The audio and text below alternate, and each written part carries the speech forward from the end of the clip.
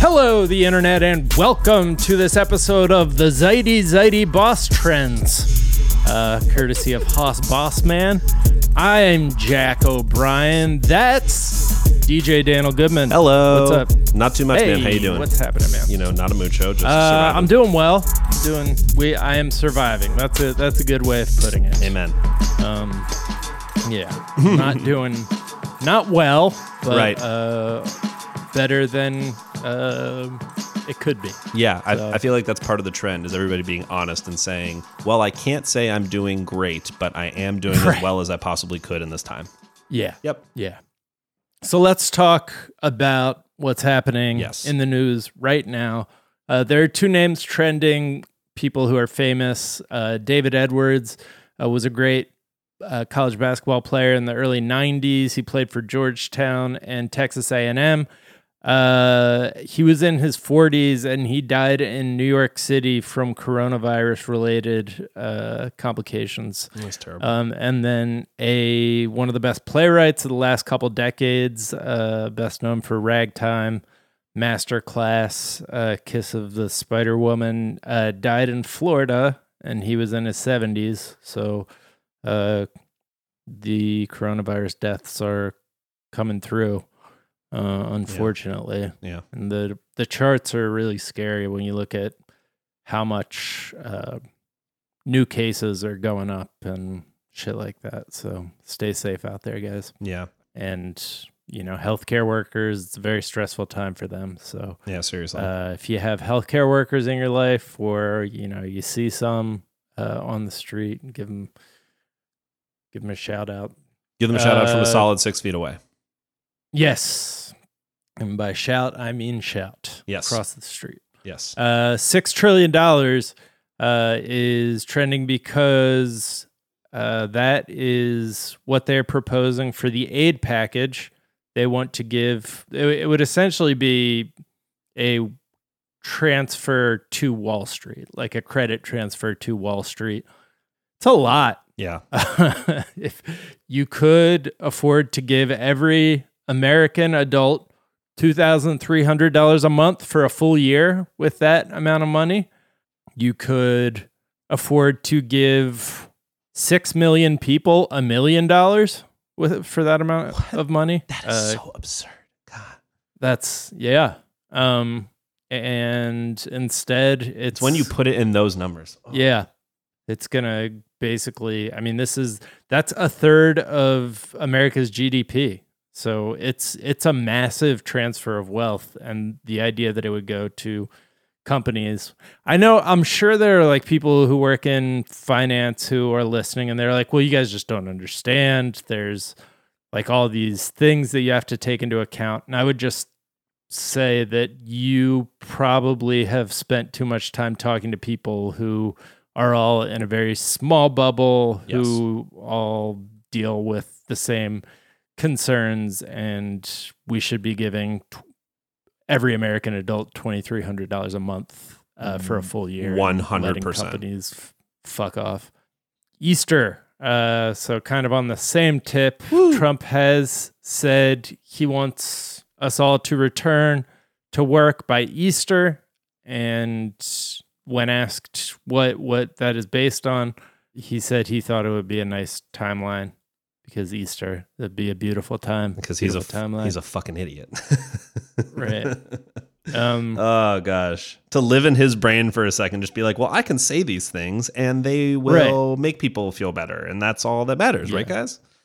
Yeah. He was so pissed when the reporter asked him what that timeline was based on. Yeah. He's like, it was based on, I'll tell you what it was based on. It was based on the fact that it's a beautiful timeline. What? Great. Okay. Thank you. Thank you. Wonderful. Perfect. Another nasty perfect. Perfect. Damn, what's happening in the world of video games? Let's get off all this Bummersville shit. Let's get off all this Bummersville shit and talk about the coolest video game that has come out yesterday, completely under the wire of everything else. But Valve released their next edition of their Half-Life franchise called Half-Life Alyx. It's an entirely VR game, so going back into one of my other realms that I'm completely obsessed with. But what's funny is that game, Half-Life Alyx, is currently about escaping an oppressive police presence during a disease quarantine. What? So, yes. So, as much as I wanted to escape the world I was currently in, unfortunately, this game is frighteningly poignant. So that is wild. Yeah. So I mean, besides the fact that the storyline is, kind of right on par with where we're at, and there's many moments that kind of give me a little bit frightened look at the future, the game is an incredible usage of VR technology. It's one of the most beautiful VR games I've ever played. I've only gotten about 2 to 3 hours into the game, and like every VR experience, I'm recommending it to everybody that I can talk to. But yeah, it is managing to be an incredibly poignant game in this moment outside of its just usage of awesome VR technology.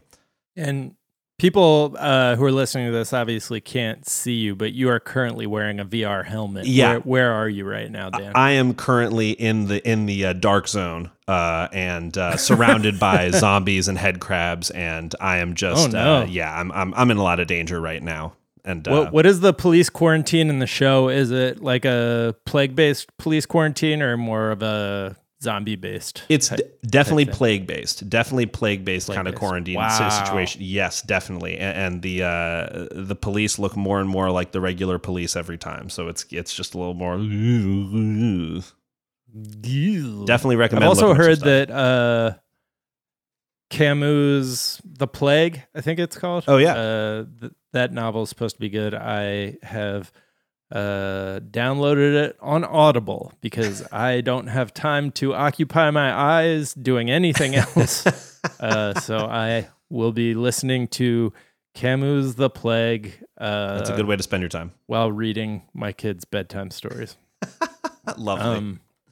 Finally, Britney Spears is trending. Yes. Because she is our latest socialist thought leader. Mm-hmm. So what's going on with Britney? So bitch. Recently, sorry, I did not say that. I love it. She posted a picture on her Instagram. Which is a kind of, I mean, you could call it a piece of art. It's a short poem, a long sentence by an artist named Mimi Zhu, and she posted it and Britney Spears posted it on her Instagram. I believe it was yesterday. And it's just a long phrase, and it has a couple, socialist elements to it, and I'll read it to you right now. During this time of isolation, we need connection now more than ever. Call your loved ones, write virtual love letters.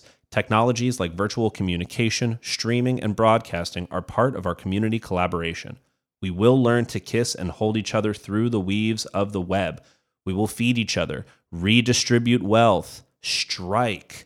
We will understand our own importance from the places we must stay. Communion moves beyond walls. We can still be together. And Britney adds her own little communion goes beyond walls with 3 rose emojis in her own caption. Wow. Yeah. Hell yeah. Yep.